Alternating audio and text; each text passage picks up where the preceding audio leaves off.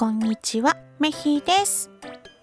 今日の御言葉、ヨハネの手紙第2、1章6節。もし私たちが本当に神を愛しているなら、その命令に喜んで従うはずです。神は最初から互いに愛し合うようにと命じておられるのです。